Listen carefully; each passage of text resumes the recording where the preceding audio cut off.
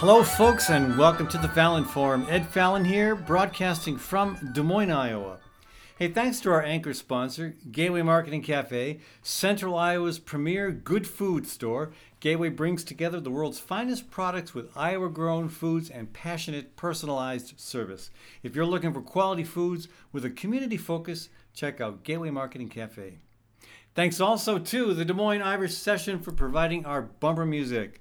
And with me today, Dr. Charles Goldman. Charles, welcome to the program. Ed, how's it going? Good. Hey, we're going to talk about whether or not you should, why you should use cash, okay? But I got to say a word first about why you should use a roadmap, okay? Now this is tragic, but it's fascinating. Maybe you heard about it. A guy in North Carolina drove off a bridge and died. Yeah. It was a collapsed bridge. And he was following, Google Maps. And this bridge has been out of commission for 10 years. And he went off the cliff and into the water and drowned. And now there's a lawsuit. His family is suing Google for not accurately portraying the reality of this hazard. It's also noted that there were no signs leading up to the bridge saying closed. So I don't know. Maybe you should have been using a roadmap. But, how would the roadmap have been any safer? Well, good point. At a bare minimum, there should have been a sign saying, hey, bridge closed. I think that's the issue. Yeah. Well, it's interesting because when GPSs first came out, people were very antithetical to their use. I mean, it's really interesting how a technology that they actually, and if you think about it, because if you remember in the days of using a map, okay, so you're driving, it's nighttime. Yeah. And you're trying to look at a map. And you're trying to look at the map, which you can't see because... Well, you put your dome light on. Well, yeah. Exactly. Okay. And then, of course, everybody who's over 50 is already losing their night vision. So, and you can't figure out what focal length am I looking out to see what's in front of me, or am I trying to read this map? So you're saying GPS is an improvement on that in terms of safety? Absolutely. Yeah. Absolutely. Okay. Well, it's analogous to the same thing about self-driving cars. That everyone sees them as dangerous. And, of course, people driving cars kill more people than self-driving cars ever will. Even with all the, every time something happens, it gets... Well, and that technology is probably going to get better, but still, I would have a hard time sitting comfortably and calmly in a driverless car. Except if maybe you... How would you feel about a driver? How about a pilotless airplane? Even worse. How about headless horsemen? No, wait. That's a different story. Anyway, hey, so cash. Big fan. Yeah, talk about analog. Big fan of Johnny and the monetary unit. Yeah. But there is now this strong movement to get away from cash altogether. I mean, some fascinating data. 60% of Americans with six-figure household incomes in 2022 they use no cash in a typical week. No cash. 60%. Yet, now, again, those on the bottom end of the income spectrum, earning $25,000 or less, they relied on cash for about a third of their purchases. So there's a huge discrepancy when it comes to who uses cash. And, like you pointed out in our conversation before the program, sure, older people tend to use it as well. But what concerns me is, options are good. Writing a check, great. A debit card, credit card, great. Barter, great. Cash, great. Why do away with one of the foundations of the economic, the economy? I mean, it just makes no sense to me. But there's serious talk about doing away with it. And what is the driver to get rid of cash? Well, that's a great question because the cost of producing it. Well, the infection risk of a dollar bill. Yeah. One of the proponents of getting rid of cash claims it is dirty and there's all sorts of bacteria on it, and who knows what kind of saliva or other bodily elements are contaminating that $5 bill. Maybe some of that's true. I don't know, but there's a lot of dirty things out there that you touch in any given day that we're not going to get rid of. Doorknobs. Well, everything we touch is covered with some organism. Right. That's why we have an immune system. And I guess you could wash your cash in the washing machine. Isn't there a movie about a guy who's that paranoid that he does just that? I think I'm sure that there is. Well, it's interesting because cash. See, the same people who want to get rid of cash, they want to have cryptocurrencies, right? Because Yeah. the whole idea is they want some privacy. That's gone real well. Right, and exactly, and now the government is potentially going to float some kind of cryptocurrency equivalent, but have it be backed by the government. Yeah. The further you get from cash, one of the problems I have with getting rid of cash is that the further you get it to a representation of cash, is that it makes people that much more irresponsible in the way that they spend money. Maybe, but my biggest concern, I have several concerns. One is that it creates, every transaction you conduct, if it's not with cash, is available for inspection by some entity. Whether the corporation that is controlling that particular format, or the government, or both. Or it's just it just lays in wait somewhere for a hacker to come in and get that the too. information. Sure, yeah, that Right. too. So there's all sorts of reasons why I would be concerned about doing away with cash. But the biggest one to me is the devolution into a massive surveillance state. Well, certainly that's correct. Everything is known about you. Everything. That's correct. And they can use that information to encourage, to kind of advertise. You weren't on Facebook much, but if you do something on Facebook that involves a product, surprise, surprise, you start getting advertisements about that. Yeah, it's amazing how quickly the algorithms work because Sure. you look at something and the next thing you know, you go do a Google search, and you put the first letter in, and it already knows what you're asking. It is absolutely scary. And you're right; it's another way of centralizing all this information. And I do have concerns, though, again, with this whole notion that the further you get from handling money, people will. That's why we're at a record level of credit Debt. Credit card debt. And I haven't heard that argument made, but that makes sense to me. It is easier to pull out a piece of plastic and run up a big bill on it. Correct, because it doesn't. It doesn't have any real relation. A check sort of has a relationship to cash because you do write a dollar amount on it. Yeah, sure.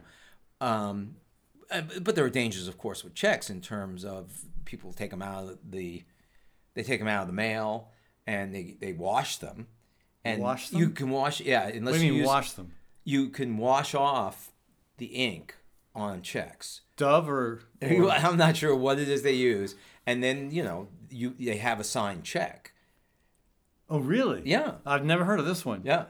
It's pretty common fraud now. Really? Yeah, fascinating. So, but I agree with you. I think that it's a more sensible alternative for some privacy.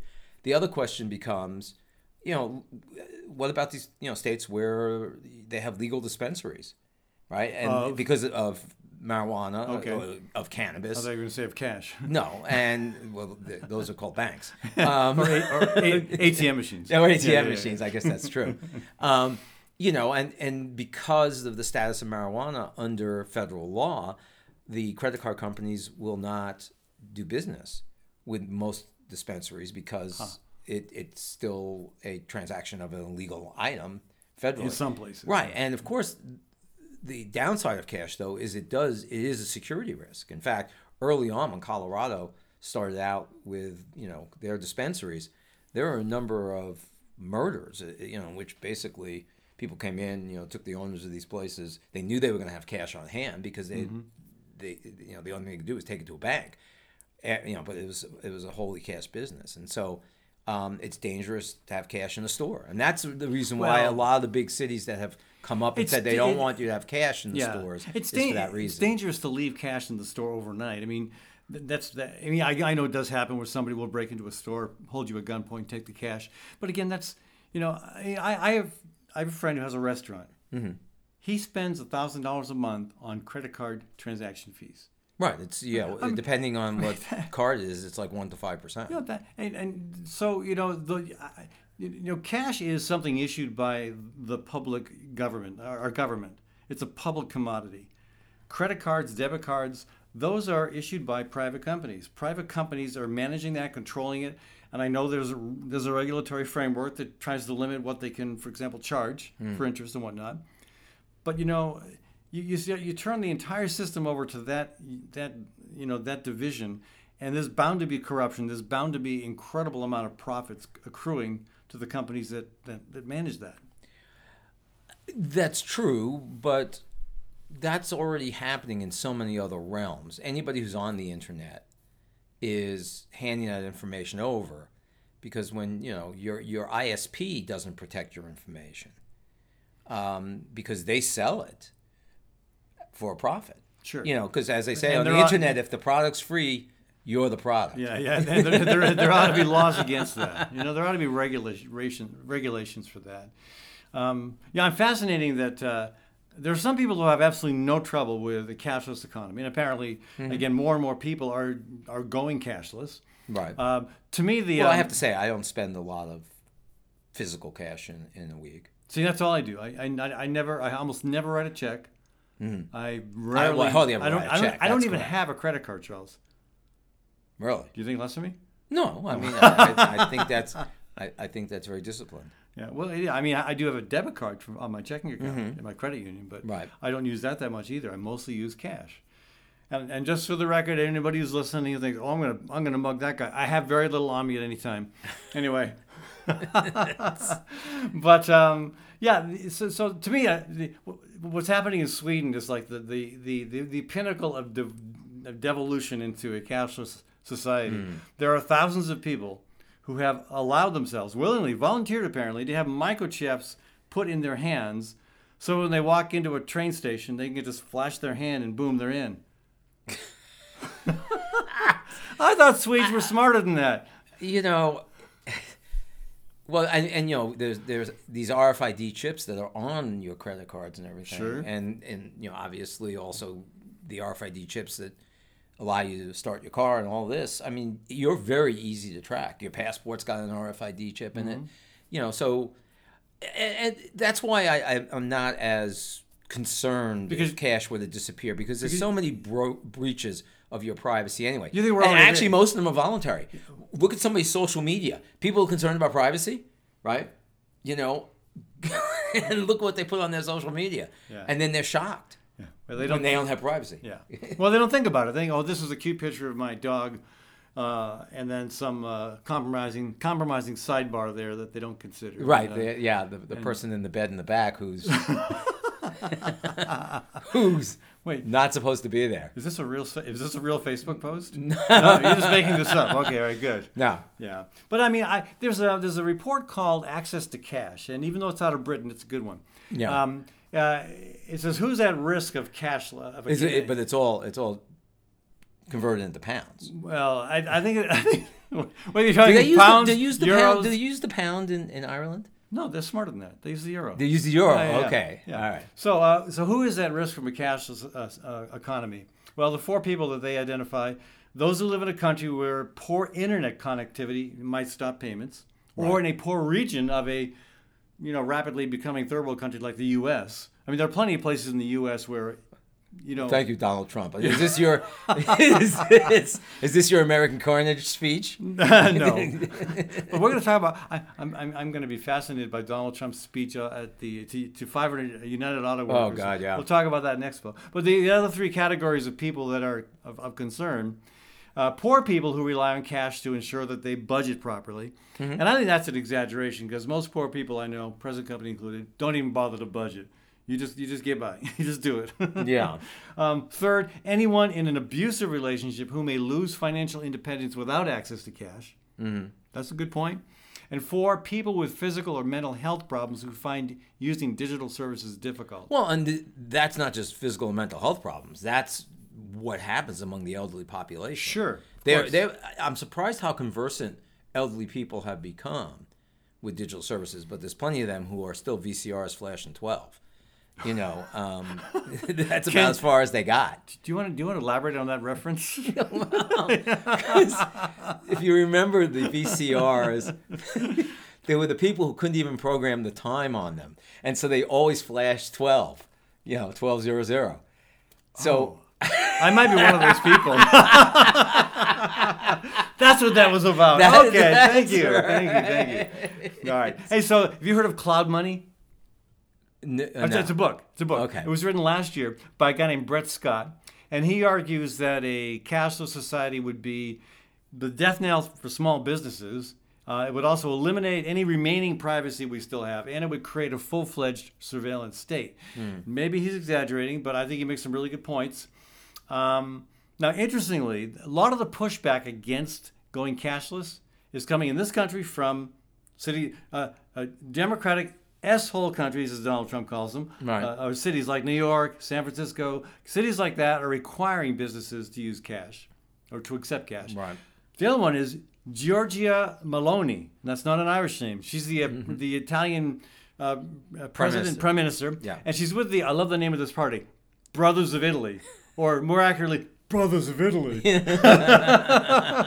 She's with the Brothers of Italy party. Yeah. Anyway, so she is very much against going cashless. And again, 57% of Italians support her. What percent support Biden? I don't know. So she's 30. Well, his approval's like in the high 30s. I mean, I think it's very fascinating to me that they have these different political perspectives that agree on this issue. And yeah, I think it's a big deal.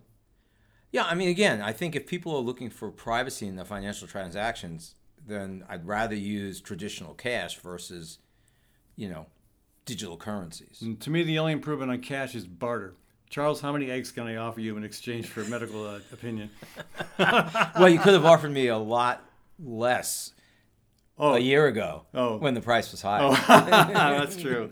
Hey, I got to take a break here. When we come back from a short break, Charles Goldman and myself, Ed Fallon, we're going to be talking about Republicans and how they hope to capitalize on specifically the UAW labor dispute. Back in a minute on the Fallon Forum. Gateway Market and Cafe is Des Moines' locally owned grocery and specialty food store, centrally located at ML King Parkway and Woodland Ave. Enjoy chef-crafted prepared foods, artisan baked goods, organic produce, hand-cut meats, local and international cheeses, wines, and craft beer. Gateway's Cafe is open for dine-in, carry-out, and delivery service 7 days a week. Stop by or visit gatewaymarket.com for more details. Gateway Market. Good food, great community. At Story County Veterinary Clinic, Dr. Kim Holding has over 30 years of experience working with all creatures great and small. Cat, dog, horse, cow, elephant. Well, if you've got a pet elephant, you may be in trouble. Kim's clients stick with her year after year because they know she'll do right by them and their pets and farm animals. So give Kim a shout to keep your animals happy and healthy. Call 515-232-8766. That's 232-8766.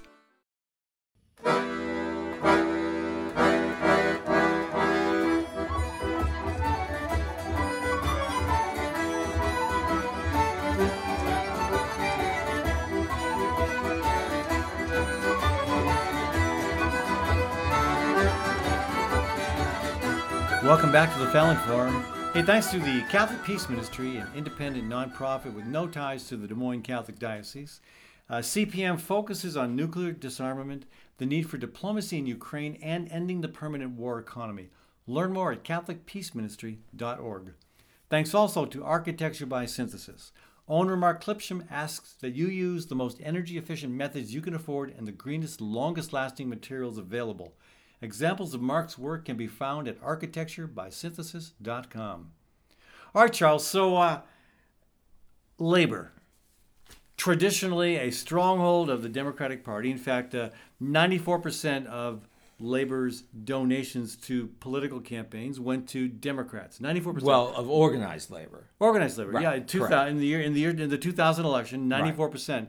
And yet, nearly half of the labor union membership votes Republican.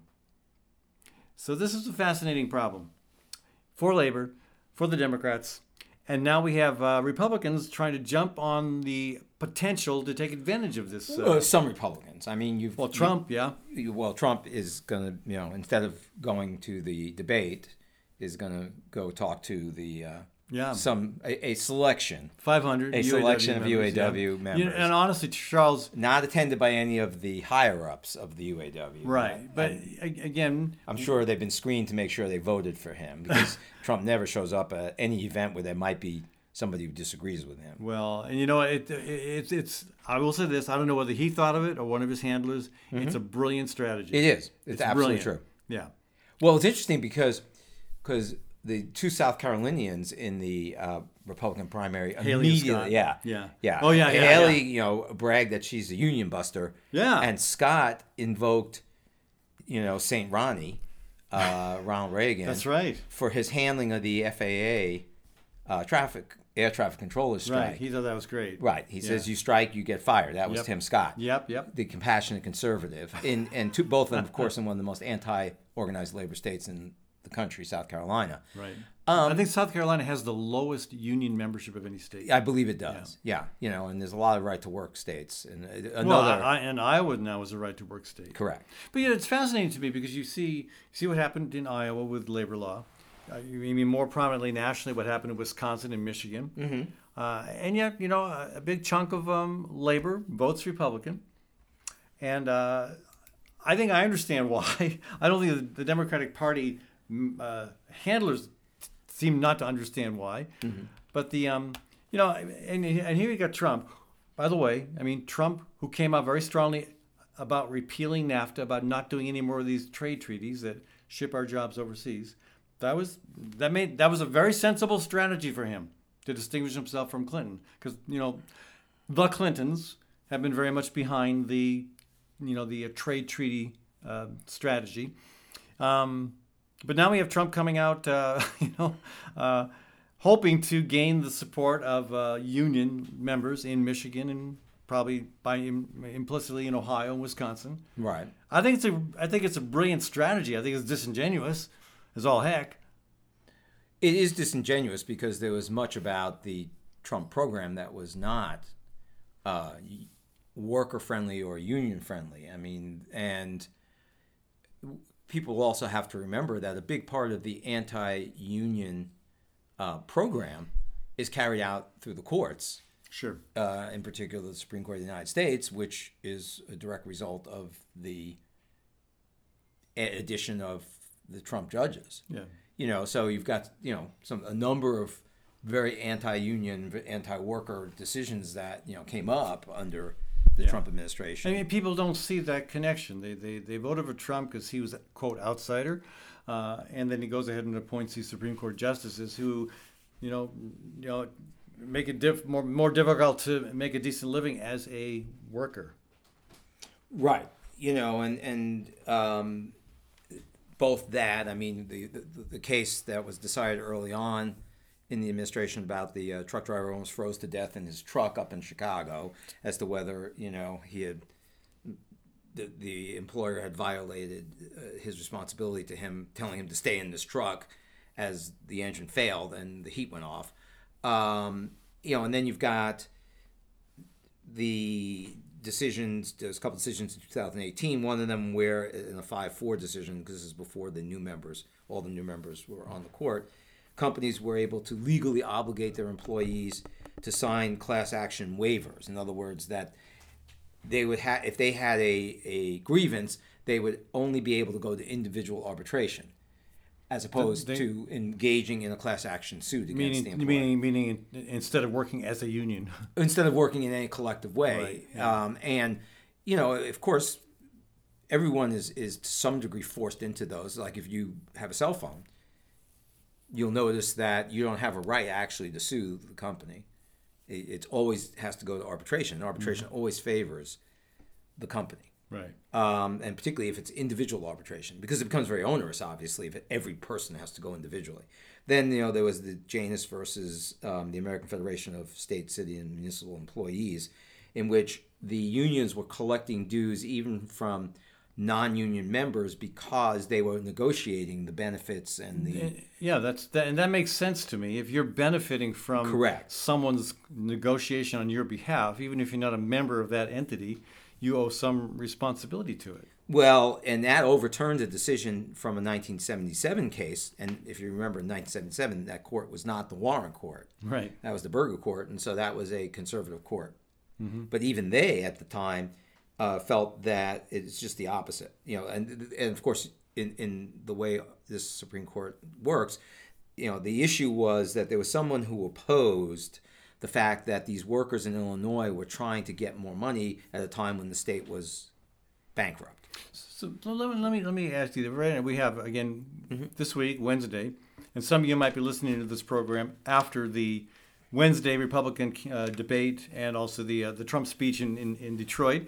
But there's an interesting dichotomy within the Republican presidential candidates right now. Some of them, brandishing proudly their anti-union credentials, and Trump making this heartfelt appeal to the UAW workers. I don't know. How do you see that playing out? I have no idea. I don't know what Trump's going to say.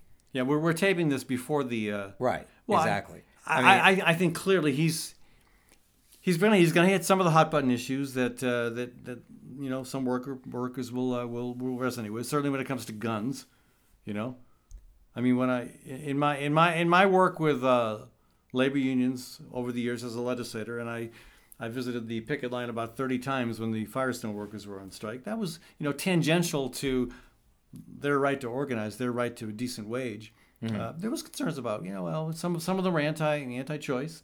Most of them believed they had a right to own a firearm or two, and didn't like any efforts to restrict that. So I wouldn't be surprised to see Trump weigh in on that during his UAW speech, but he's also going to reiterate his opposition to NAFTA and other trade deals that have sent American jobs overseas.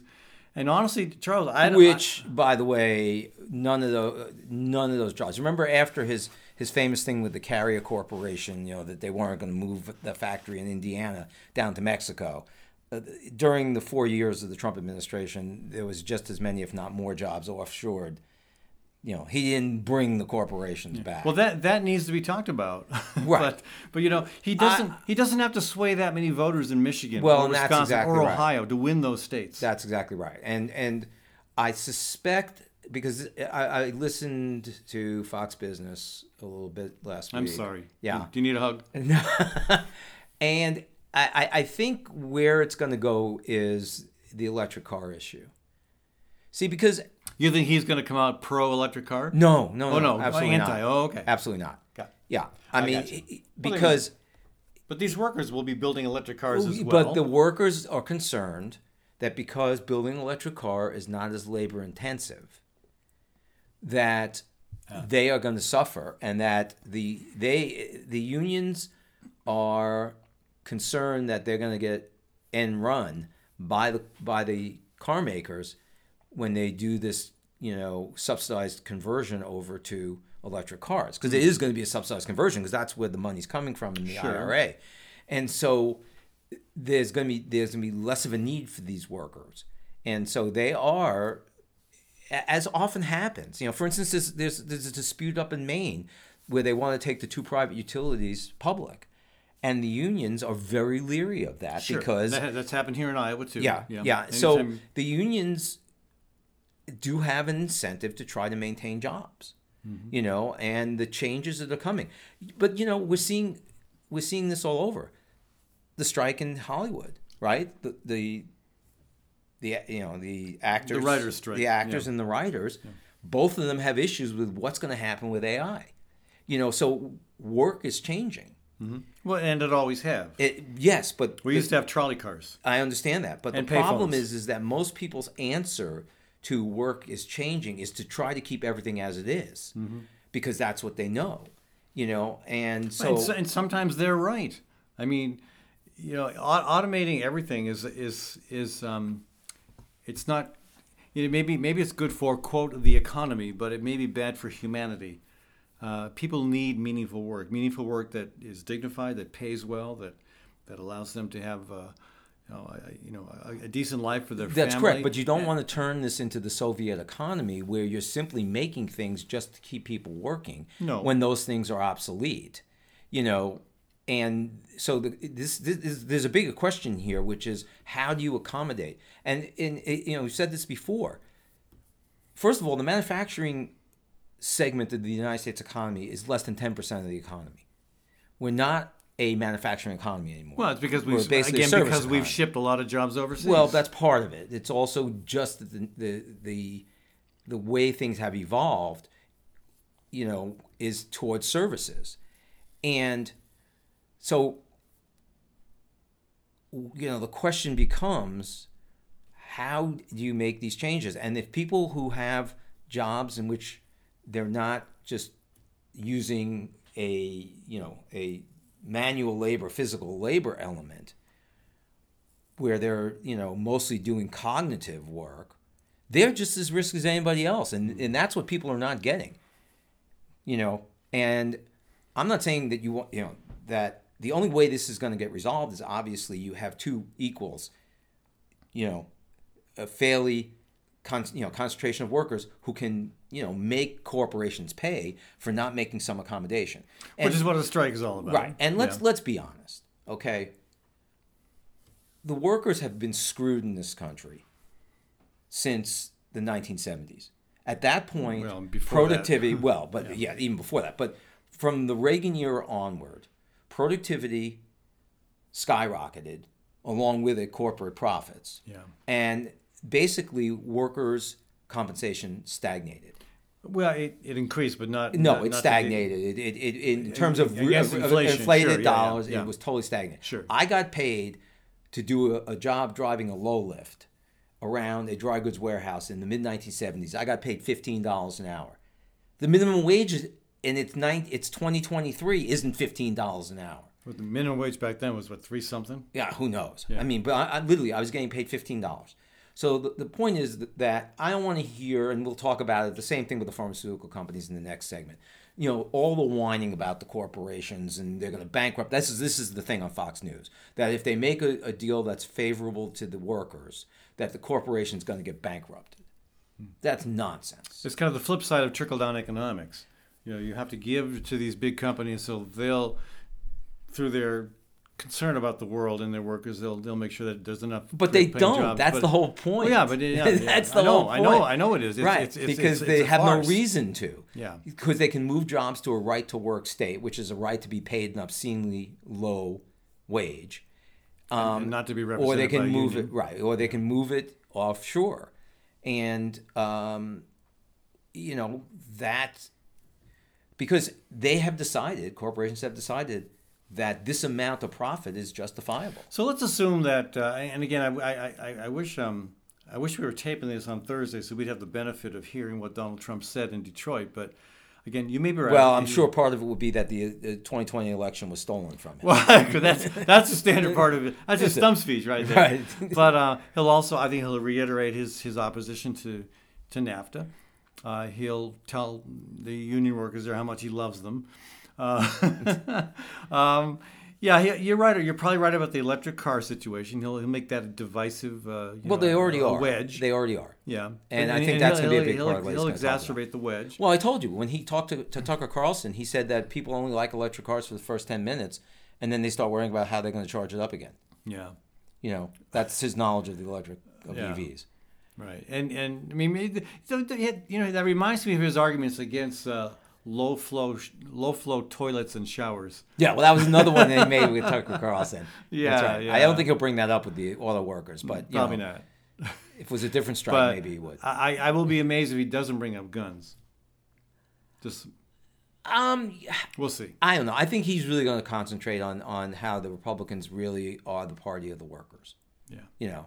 And that they're going to protect them from, the EV, which is being forced by the leftist, communist, fascists, and unfortunately, who are in the government. Democrats have not done a very good job at following through on their campaign promises to stand up for workers. I mean, Iowa's a great example. When I ran for governor in 2006, there were 4 candidates running, and the guy that won, he got the endorsement of Culver, got the endorsement of the UAW, but a lot of unions went with Mike Blumen, and Culver, who knows how to be vindictive, vetoed the only pro-labor bill that the legislature, and again, the legislature was controlled by Democrats, and there were 4 key priorities that labor wanted.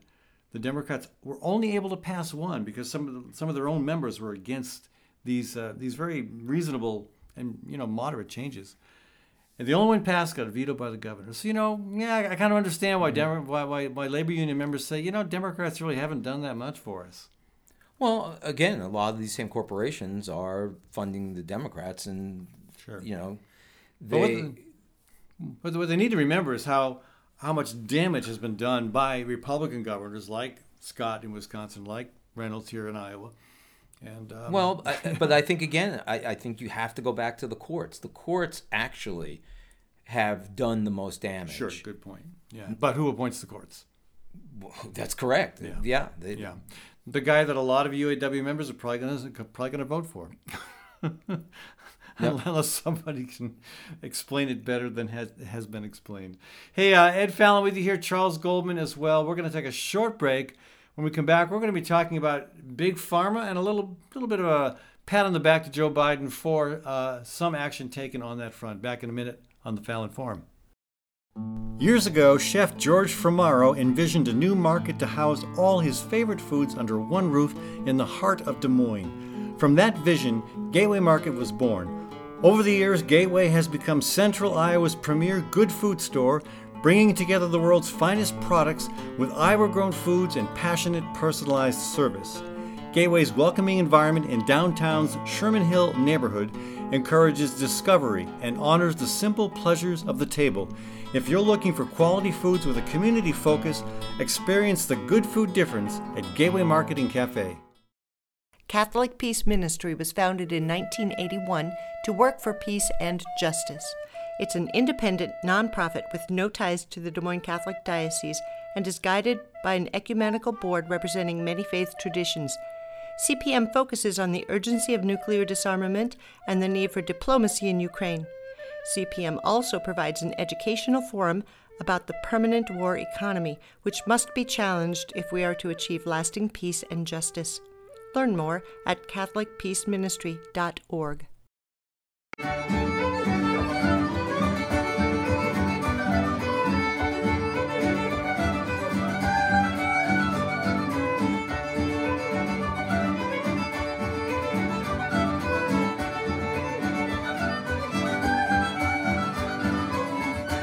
Welcome back to the Fallon Forum.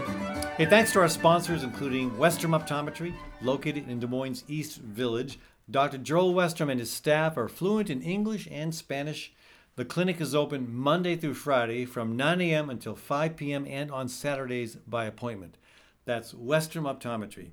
Thanks also to Story County Veterinary Clinic, where Dr. Kim Holding has been caring for all creatures, great and small, for over 30 years. Learn more at Story County Veterinary Clinic's Facebook page. All right, Charles. So you know a lot about drugs. Well, you're a doctor. Yes. Yeah. Okay. I mean, I'm not saying you use them. I'm saying you prescribe them. That's correct. Yeah, okay. Yeah. And so you've been probably following the recent action taken by the Biden administration and approved by the U.S. Congress. Mm-hmm. That's right, because it was part of the Inflation IRA, Reduction Act. Yeah. So there are 10 drugs now that are able to be. There's negotiations are allowed at how to reduce prices, and some of the price differentials when you look at some of these drugs, what they cost in the U.S. to what they cost in a civilized country, it's insane. It is absolutely insane. I mean, the markups can be upwards of like 500%, right? Yeah, or 1,000%, which is right. insane. You know, right? How is that allowed? How do they even get away with that? Well, I mean, the pricing of pharmaceuticals in the United States is highly complex, and I think the thing to remember is that number one, the pharmaceutical companies claim, every time this happens, that if they don't make this much money, it's going to reduce innovation. Which the taxpayers subsidize. Right. And the reality is the vast majority of the innovation is done by researchers at the National Institute of Health who use taxpayer money to, do the basic science research, and also help subsidize the trials that are run. Which the drug companies eventually capitalize on. Correct. And the drug companies actually, when they do pay some royalties back to these labs, but they're supposed to, when the government has made the taxpayer has made a huge contribution to the development of a drug, they're supposed to hold the price at a reasonable level by contract. So why are they not doing that? because nobody ever holds them to that. Why, And you would think there'd be a lot of interest in holding it to You would that. think so, but Yeah. it wasn't, because let's face it. I mean, the pharmaceutical companies are, if not the biggest lobby on They're one of them. in DC, they're certainly in the top 5. Yeah. I think the hospital industry is number 1, maybe the pharmaceutical is 2. Well, or 3. they're connected. Right. Well, although interestingly, the interests of the hospital and the interests of the pharmaceutical companies are at almost 180 degrees opposed. Because because one of the biggest expenses for hospitals is the price they pay for pharmaceuticals. And hospitals don't pay for them; the patients pay for them. No, the hospitals have to pay for them. Okay, but they pass the cost on to the They patients. can only pass on so much of the cost. Why When is you're that? looking, well, because when you're looking at drugs that are priced at this level, when you go into a hospital, the majority of patients are not. They're not fee for service anymore. They're not like the hospital's getting paid a line item bill. They send you a line item bill. It's Medicare, Medicaid, insurance. They're paid by diagnosis group. So What do you mean by paid by diagnosis group? there's a payment based on the diagnosis for which you go in the hospital. It's modified to some degree by the likelihood of having complications based on your underlying illnesses before you go in the hospital. Mm-hmm. But the point is that they're paid basically a flat rate from which they have to pay for the pharmaceuticals used. So the hospital industry is not a big fan of the pharmaceutical industry. Okay, so how is the hospital industry not able to throw around a little more weight and have some impact on the cost of drugs? Because the pharmaceutical industry is also very powerful, and More powerful? Apparently they are. Yeah. So, and where do the doctors fit in, doctor? The doctors get nothing from the pharmaceutical companies. But now don't doctors get certain perks and benefits if they? No, since there's the Sunshine Act that has to be reported, doctors don't get much of anything. So that's not why drugs are being prescribed. Okay, sorry. There's a lot of the pharmaceutical companies spend a lot of money detailing to physicians, bringing the information to them to make them think about using these drugs. Okay. But how is that delivered? Is it a conference, an email? Various things. People come to the office. All expense paid package. That used trip to be in Hawaii. that used to be how it was. Okay. Yes, it used to be that way, but it's not anymore. And why not? Did Congress actually have a backbone and say you can't do that? That's correct. I mean, this is all now openly reported. A Republican-led it's openly initiative? Reported. I don't know that it was a Republican-led initiative or not. I'm guessing it wasn't, bipartisan. actually. I was being It's sarcastic. bipartisan to some degree. But the point is that the pharmaceutical companies are saying that innovation is going to stop. Right. And it's the same thing that the device manufacturers said when there was going to be a tax as part of the ACA on the devices, right, when they were sold. And they said, innovation's going to stop. The Affordable Care Act. Right. Yeah. So the pricing of pharmaceuticals is partly the pharmaceutical companies, but there's so many layers. I mean, a lot of what happens involves something, that's called the pharmacy benefit managers, and nobody knows what they're doing, right? Like Express Scripts, CVS. And why does nobody know what they're doing? Because no one knows what kind of rebates are they getting, where's the money going, why are these drugs being pushed? That's not required information. No, given the huge investment. It's considered corporate, private information. So again, there are places in the world where you can pay right, because the drugs don't cost this much money if you can pay a tenth the price. What are these other in the UK? What is the UK and other countries where you don't pay these kind of prices? What are they doing right that regulate the industry? That we aren't doing here. They don't have all these interposed entities, these the PBMs. What's a PBM? The pharmacy benefit managers. Okay, all right, yeah. And they also have, acquisition rules that say we're just not going to pay it. Okay, but I presume because in the UK you have a commission which basically says, this drug may work, but it's economically unfeasible per patient to pay this much money. But I presume there was a pharmaceutical lobby in other countries where they have put comparable pressure on their elected officials, lavished them with donations. Yes, but since in many of these countries the government itself is the main payer for the health system, then they have a real incentive not to be paying these outrageous prices. So this is another good argument in favor of a single-payer healthcare system. It would certainly array a much more powerful entity against the pharmaceutical companies. Mm-hmm. Yes.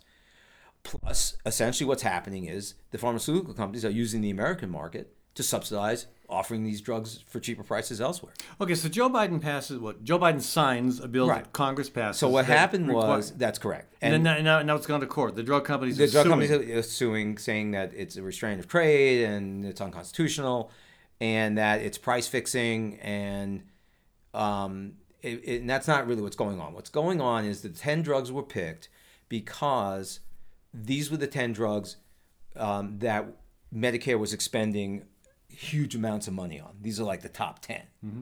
right? And so that's why they picked these drugs, and insulin, a bunch of cardiac drugs, a couple, for hypertension. And so those were chosen. And basically the process is that between now and 2026, when these prices are supposed to go into effect, the government is going to negotiate. They're not price fixing. They're not saying this is going to be the price. They're going to negotiate with the pharmaceutical companies. Okay. So when is the court case likely to be heard? I would assume well before 2026. Sure. Probably next. It's not on the calendar for next, because the lower court cases haven't come yet. Oh, it's going to a lower court first, the district court? Yeah, it's not. It's not the. Or they multiple places? There'll be multiple places. I mean, because there are 10 different. Well, the companies have headquarters and facilities in different states. And what's the legal bill on this going to be? I'm sure it'll be astronomical. But it's not, since it doesn't involve religion. It doesn't go right to the SCOTUS. If it involves religion or race, it goes right to SCOTUS. But this will make its way through the lower courts. I would, where's the general public on this? I mean, 80, 90% are on the same side that we are? They'd like to see lower prices? I don't think there's anybody in the United States other than the pharmaceutical executives who would like to see lower prices. Yeah. I mean, it seems like this would be a winner. But and again, what about doctors? Doctors don't have a horse in this race. Well, doctors would certainly like the prices to be lower because a lot of people don't fill scripts or they don't take the medication on the schedule they're supposed to because they can't afford it. Right. Yeah, no, I don't see physicians in any way because none of us believe that innovation is going to change. Right. In fact, what they're going to do, and this again, you try to fix one problem, you create another one. So what the pharmaceutical companies have been saying is that, well, most of what the drugs that are being looked at are all small molecule drugs. They're oral. Small molecule drugs are drugs you can take in an oral form, and it gets in your bloodstream. So a lot of the drugs you see advertised on TV are not small molecule drugs. They're large. They're biologics. What does that mean? Large molecule drugs? They have to be infused. Suppositories? No. Right. They have to be infused intravenously. Oh, okay. So a lot of these things you're seeing, like for psoriasis, for cancer, these are very large proteins that have to be infused, and they are super expensive. Okay. Right. And legitimately, they are more expensive to produce. Well, they are more expensive, but not as expensive again, because even those drugs are marked up to a great degree in the United States. But what the industry is already talking about is that maybe they're not going to bother doing much in the way of small molecule drugs because they're going to be price fixed. Is what the term they're using. So in other words, to heck with the well-being of the American public, we can't make as much money in this, so we're going to stick with a different approach. Well, there's all sorts of things. First of all, the pharmaceutical companies use the patents to keep competition out of the market. So they'll create a drug and then they'll make like 2 or 3 minor changes in its chemical formulation and get another patent on it, which extends it. Also, biologics have a 4-year longer patent life than the small molecule drugs. So this is how they've continued to be able to keep these drugs non-generic. Clearly, the competition with generics and biosimilars would also bring the prices down in the way the Republicans love, by the market. Right. But that hasn't worked in the United States. So hey, just a story from the past. So what was it? 20 years ago, Bernie Sanders. I think he was in Congress then, not the U.S. Senate. Yeah. And he was outraged over the cost of U.S. drugs. This is 20 years ago, and it's only gotten worse. So he organized a group of Vermont senior citizens who hopped on a bus and went to Canada to buy their drugs there. It's kind of It reminds me of only because of the idea of a bus traveling to a different place, of Governor Abbott in Texas sending out migrants to New York, But here's Sandra's going to Vermont, or going to Canada. Right, with the average age on the bus probably being like 85. Yeah, he was probably a young guy back then. That's right. Yeah, but I mean that became that was a really good effort, and right, but the and pharmaceutical lobby was able to stop legislation in the United States that would have allowed pharmacies to buy their drugs. Right, and who signed the bill that Sanders? Bill Clinton. President Bill Clinton. Right. Even though a bipartisan Congress, thanks in part to Sanders' efforts to publicize the disparity in drug costs in the U.S. versus Canada, it was Bill Clinton who vetoed a bipartisan bill to address it. So, right. Thanks, Democrats. Right. I mean, this is why we have an oligarchy, because and this is why people are so disenchanted and feel disenfranchised. Hey, thanks, Charles, for joining us. Always good to have you on the program. Well, it's good being here. Yeah, we'll be back. Have you on next month, and next month is coming right up. Before we're going to run to a short break here, folks, we're going to be talking about tobacco in the next segment.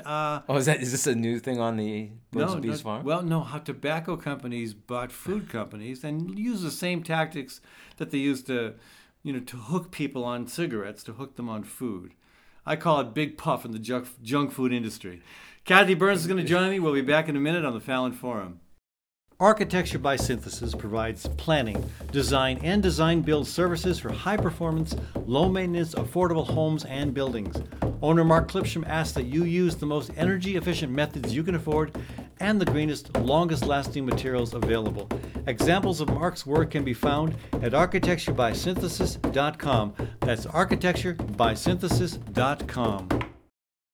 At Westrom Optometry, Dr. Joel Westrom and his team provide a variety of services, including comprehensive eye exams, children's eye exams, and LASIK co-management.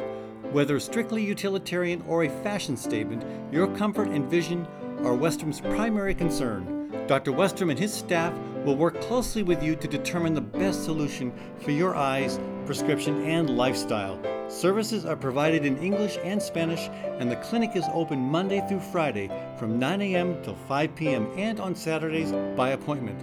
That's Westrom Optometry, located in Des Moines East Village.